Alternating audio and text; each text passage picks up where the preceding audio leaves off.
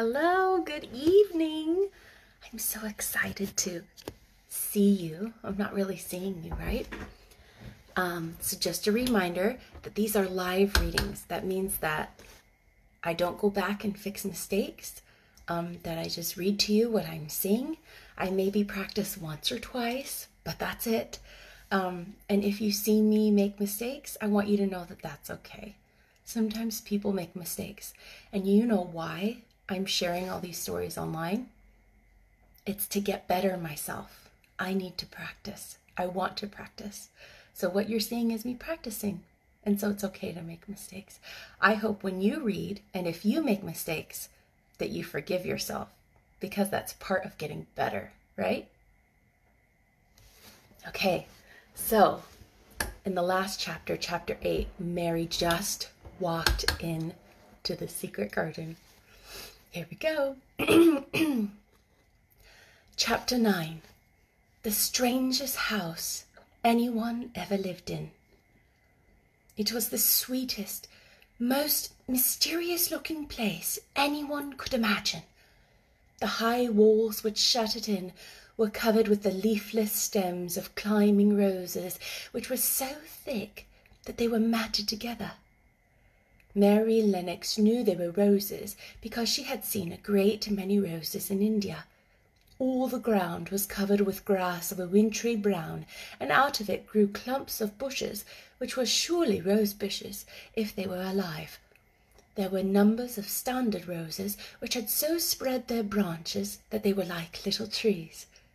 There were other trees in the garden, and one of the things which made the place look strangest and loveliest was that climbing roses had run all over them and swung down long tendrils which made light swaying curtains. And here and there they had caught at each other or at a far-reaching branch and had crept from one tree to another and made a lovely bridge of themselves. There were neither leaves nor roses on them now, and Mary did not know whether they were dead or alive, but their thin grey or brown branches and sprays looked like a sort of hazy mantle spreading over everything, walls and trees and even brown grass, where they had fallen from their fastenings and run along the ground. It was this hazy tangle from tree to tree which made it all look so mysterious. Mary had thought it must be different from other gardens, which had not been left all by themselves so long, and indeed it was different from any other place she had ever seen in her life. "How still it is," she whispered. "How still!"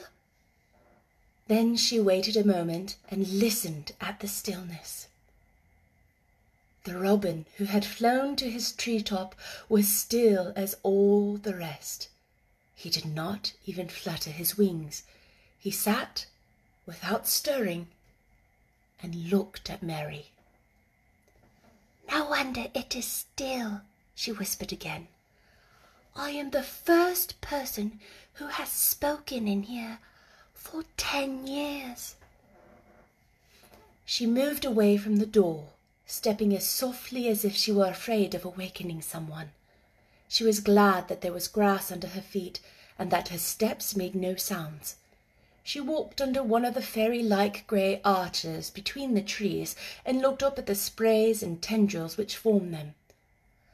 "I wonder if they are all quite dead," she said. "Is it all a quite dead garden? I wish it wasn't." If she had been Ben Weatherstaff, she could have told whether the wood was alive by looking at it, but she could only see that there were only grey or brown sprays and branches, and none showed any signs of even a tiny leaf bud anywhere. But she was inside the wonderful garden, and she could come through the door under the ivy any time, and she felt as if she had found a world all her own. The sun was shining inside the 4 walls, and the high arch of blue sky over this particular piece of Misselthwaite seemed even more brilliant and soft than it was over the moor. The robin flew down from his tree-top and hopped about or flew after her from one bush to another. He chirped a good deal and had a very busy air, as if he was showing her things.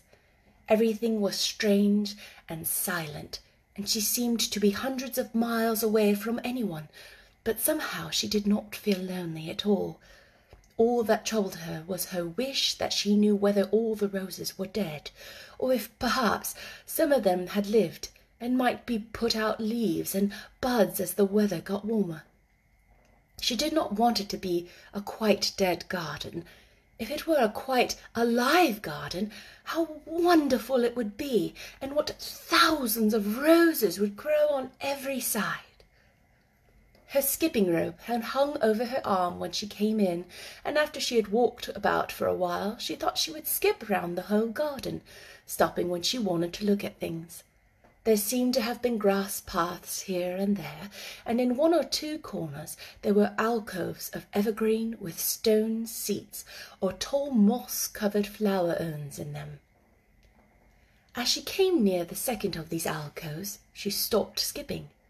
There had once been a flower-bed in it, and she thought she saw something sticking out of the black earth, some sharp little pale green points.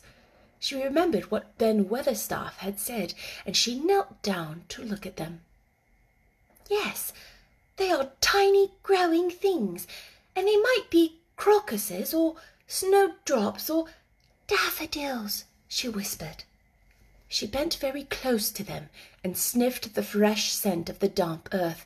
She liked it very much. Perhaps there are some other ones coming up in other places, she said. I will go all over the garden and look. She did not skip, but walked. She went slowly and kept her eyes on the ground. She looked in the old border beds and among the grass, and after she had gone round trying to miss nothing, she had found ever so many more sharp, pale green points, and she had become quite excited again. "It isn't a quite dead garden," she cried out softly to herself. "Even if the roses are dead, there are other things alive." She did not know anything about gardening, but the grass seemed so thick in some of the places where the green points were pushing their way through that she thought they did not seem to have enough room to grow. She searched about until she found a rather sharp piece of wood and knelt down and dug and weeded out the weeds and grass until she made nice little clear places around them. "Now they look as if they could breathe," she said, after she had finished with the first ones. "I am going to do ever so many more. I'll do all I can see. If I haven't time today, I can come tomorrow." She went from place to place and dug and weeded and enjoyed herself so immensely that she was led on from bed to bed into the grass under the trees. The exercise made her so warm that she first threw her coat off and then her hat, and without knowing it she was smiling down onto the grass and the pale green points all the time. The robin was tremendously busy. He was very much pleased to see gardening begun in his own estate. He had often wondered at Ben Weatherstaff. Where gardening is done, all sorts of delightful things to eat are turned up with the soil. Now here was this new kind of creature who was not half Ben's size and yet had had the sense to come into his garden and begin at once. Mistress Mary worked in her garden until it was time to go to her midday dinner. In fact, she was rather late in remembering, and when she put on a coat and hat and picked up her skipping rope, she could not believe that she had been working 2 or 3 hours. She had actually been happy all the time. Dozens and dozens of the tiny, pale green points were to be seen in cleared places, looking twice as cheerful as they had looked before when the grass and weeds had been smothering them. "I shall come back this afternoon," she said, looking all around her at her new kingdom, and speaking to the trees and the rose bushes as if they heard her. Then she ran lightly across the grass, pushed open the slow old door, and slipped through it under the ivy. She had such red cheeks and such bright eyes and ate such a dinner that Martha was delighted. 2 pieces of meat and 2 helps of rice pudding, she said. Ah, Mother would be pleased when I tell her what the skipping rope's done for thee. In the course of her digging with her pointed stick, Mistress Mary had found herself digging up a sort of white root, rather like an onion. She had put it back in its place and patted the earth carefully down on it, and just now she wondered if Martha could tell her what it was. "Martha," she said, "what are those white roots that look like onions?" "They're bulbs," answered Martha. "Lots of spring flowers grow from 'em. The very little ones are snowdrops and crocuses, and the big ones are narcissuses and jonquils and daffodillies. The biggest of all is lilies and purple flags. Aye, they are nice. Dicky's got a whole lot of 'em planted in our bit of garden." "Does Dicky know all about them?" asked Mary, a new idea taking possession of her. "Ah, Dickon can make a flower grow out of a brick wall. Mother says he just whispers things out of the ground." "Do bulbs live quite a long time? Would they live years and years if no one helped them?" inquired Mary anxiously. "They're things as help themselves," said Martha. "That's why poor folk can't afford to have 'em. If you don't trouble 'em, most of 'em will work away underground for a lifetime and sprout out and have little uns. There's a place in the park woods just here. There's snowdrops by the thousands. They're the prettiest sight in Yorkshire when the spring comes. No one knows when they was first planted." "I wish the spring was here now," said Mary. "I want to see all the things that grow in England." She had finished her dinner and gone to her favourite seat on the hearth rug. I wish I had a little spade," she said. "Whatever dost thou want a spade for?" asked Martha, laughing. "Art thou going to take a digging? I must tell Mother that too." Mary looked at the fire and pondered a little. She must be careful if she meant to keep her secret kingdom. She wasn't doing any harm, but if Mr. Craven found out about the open door, she would be fearfully angry. He would be fearfully angry and get a new key and lock it up for evermore. She really could not bear that. "This is such a big and lonely place," she said slowly, as if she were turning matters over in her mind. "The house is lonely, and the park is lonely, and the gardens are lonely. So many places seem shut up. I never did many things in India, but there were more people to look at, and natives and soldiers marching by, and sometimes bands playing, and my ayah told me stories. There is no one to talk to here except you and Ben Weatherstaff. And you have to do your own work, and Ben Weatherstaff won't speak to me often. I thought if I had a little spade, I could dig somewhere as he does, and I might make a little garden if he would give me some seeds." Martha's face quite lighted up. "There now," she exclaimed. "If that wasn't one of the things Mother said. She says there's such a lot of room in that place, why don't they give her a bit for herself, even if she doesn't plant nothing but parsley and radishes? She'd dig and rake away and be right down happy over it. Them was the very words she said." "Were they?" said Mary. "How many things she knows, doesn't she?" "Aye," said Martha. "It's like she says. A woman as brings up 12 children learns something besides her ABC. Children's as good as arithmetic to set you finding out things." "How much would a spade cost? A little one?" Mary asked. "Well," was Martha's reflective answer, "at Thwaite Village there's a shop or so, and I saw little garden sets with a spade and a rake and a fork all tied together for 2 shillings. And they were stout enough to work with, too." "I've got more than that in my purse," said Mary. Mrs. Morrison gave me 5 shillings and Mrs. Medlock gave me some money from Mr. Craven." "Did he remember thee that much?" exclaimed Martha. "Mrs. Medlock says I was to have 1 shilling a week to spend. She gives me one every Saturday. I didn't know what to spend it on." "My word, that's riches," said Martha. "Thou can buy anything in the world thou wants. The rent of our cottage is only and 3d, and it's like pulling teeth to get it. Now I've just thought of something," putting her hands on her hips. "What?" said Mary eagerly. "In the shop at Thwaite they sell packages of flower seeds for 1 penny each, and our Dickon, he knows which is the prettiest ones and how to make 'em grow. He walks over to Thwaite many a day just for the fun of it. Does thou know how to print letters?" "I know how to write," Mary answered. Martha shook her head. "Our Dickon can only read printing. If thou could print, we could write a letter to him and ask him to go to buy the garden tools and the seeds at the same time." "If I have a spade." Hold on, I just flipped like crazy. There we go. "Oh, you're a good girl," Mary cried. "You really are. I didn't know you were so nice. I know I can print letters if I try. Let's ask Mrs. Medlock for a pen and ink and some paper." "I've got some of my own," said Martha.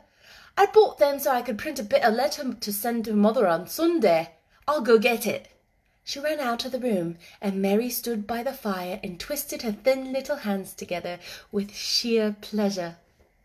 "If I have a spade," she whispered, "I can make the earth nice and soft and dig up weeds. If I have seeds, I can make flowers grow. The garden won't be dead at all. It will come alive." She did not go out again that afternoon because when Martha returned with her pen and ink, she was obliged to clear the table and carry the plates and dishes downstairs. And when she got back into the kitchen, Mrs. Medlock was there and told her to do something. So Mary waited for what seemed to her a long time before she came back. Then it was a serious piece of work to write to Dickon. Mary had been taught very little because her governesses had disliked her too much to stay with her. She could not spell particularly well, but she found that she could print letters when she tried. This was the letter Martha dictated to her. "My dear Dickon, this comes hoping to find you well as it leaves me at present. Miss Mary has plenty of money, and will you go to Thwaite and buy her some flower seeds and a set of garden tools to make a flower bed?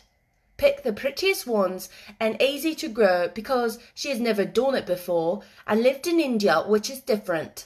Give my love to Mother and every one of you. Miss Mary is going to tell me a lot more so that on my next day out you can hear about elephants and camels and gentlemen going hunting lions and tigers.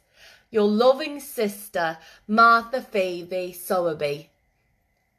"We'll put the money in the envelope and I'll get the butcher boy to take it in his cart. He's a great friend of Dickon's," said Martha.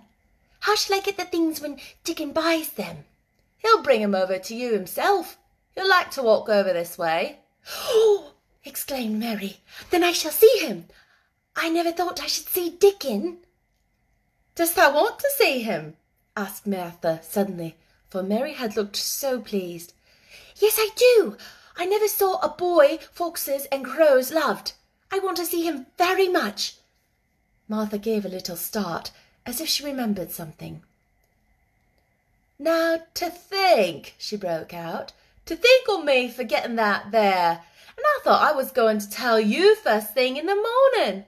I asked Mother, and she said she'd ask Mrs. Medlock her own self." "Do you mean—" Mary began. "What I said Tuesday. Ask her if you might be driven over to our cottage some day and have a bit of Mother's hot oat cake and butter and a glass of milk." It seemed as if all the interesting things were happening in one day. To think of going over the moor in the daylight and when the sky was blue. To think of going into the cottage which held 12 children. "Does she think Mrs. Medlock would let me go?" she asked, quite anxiously. Aye, she thinks she could. She knows what a tidy woman mother is, and how clean she keeps the cottage. If I went, I should see your mother as well as Dickon, said Mary, thinking it over and liking the idea very much.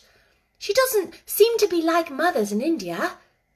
Her work in the garden and the excitement of the afternoon ended by making her feel quiet and thoughtful.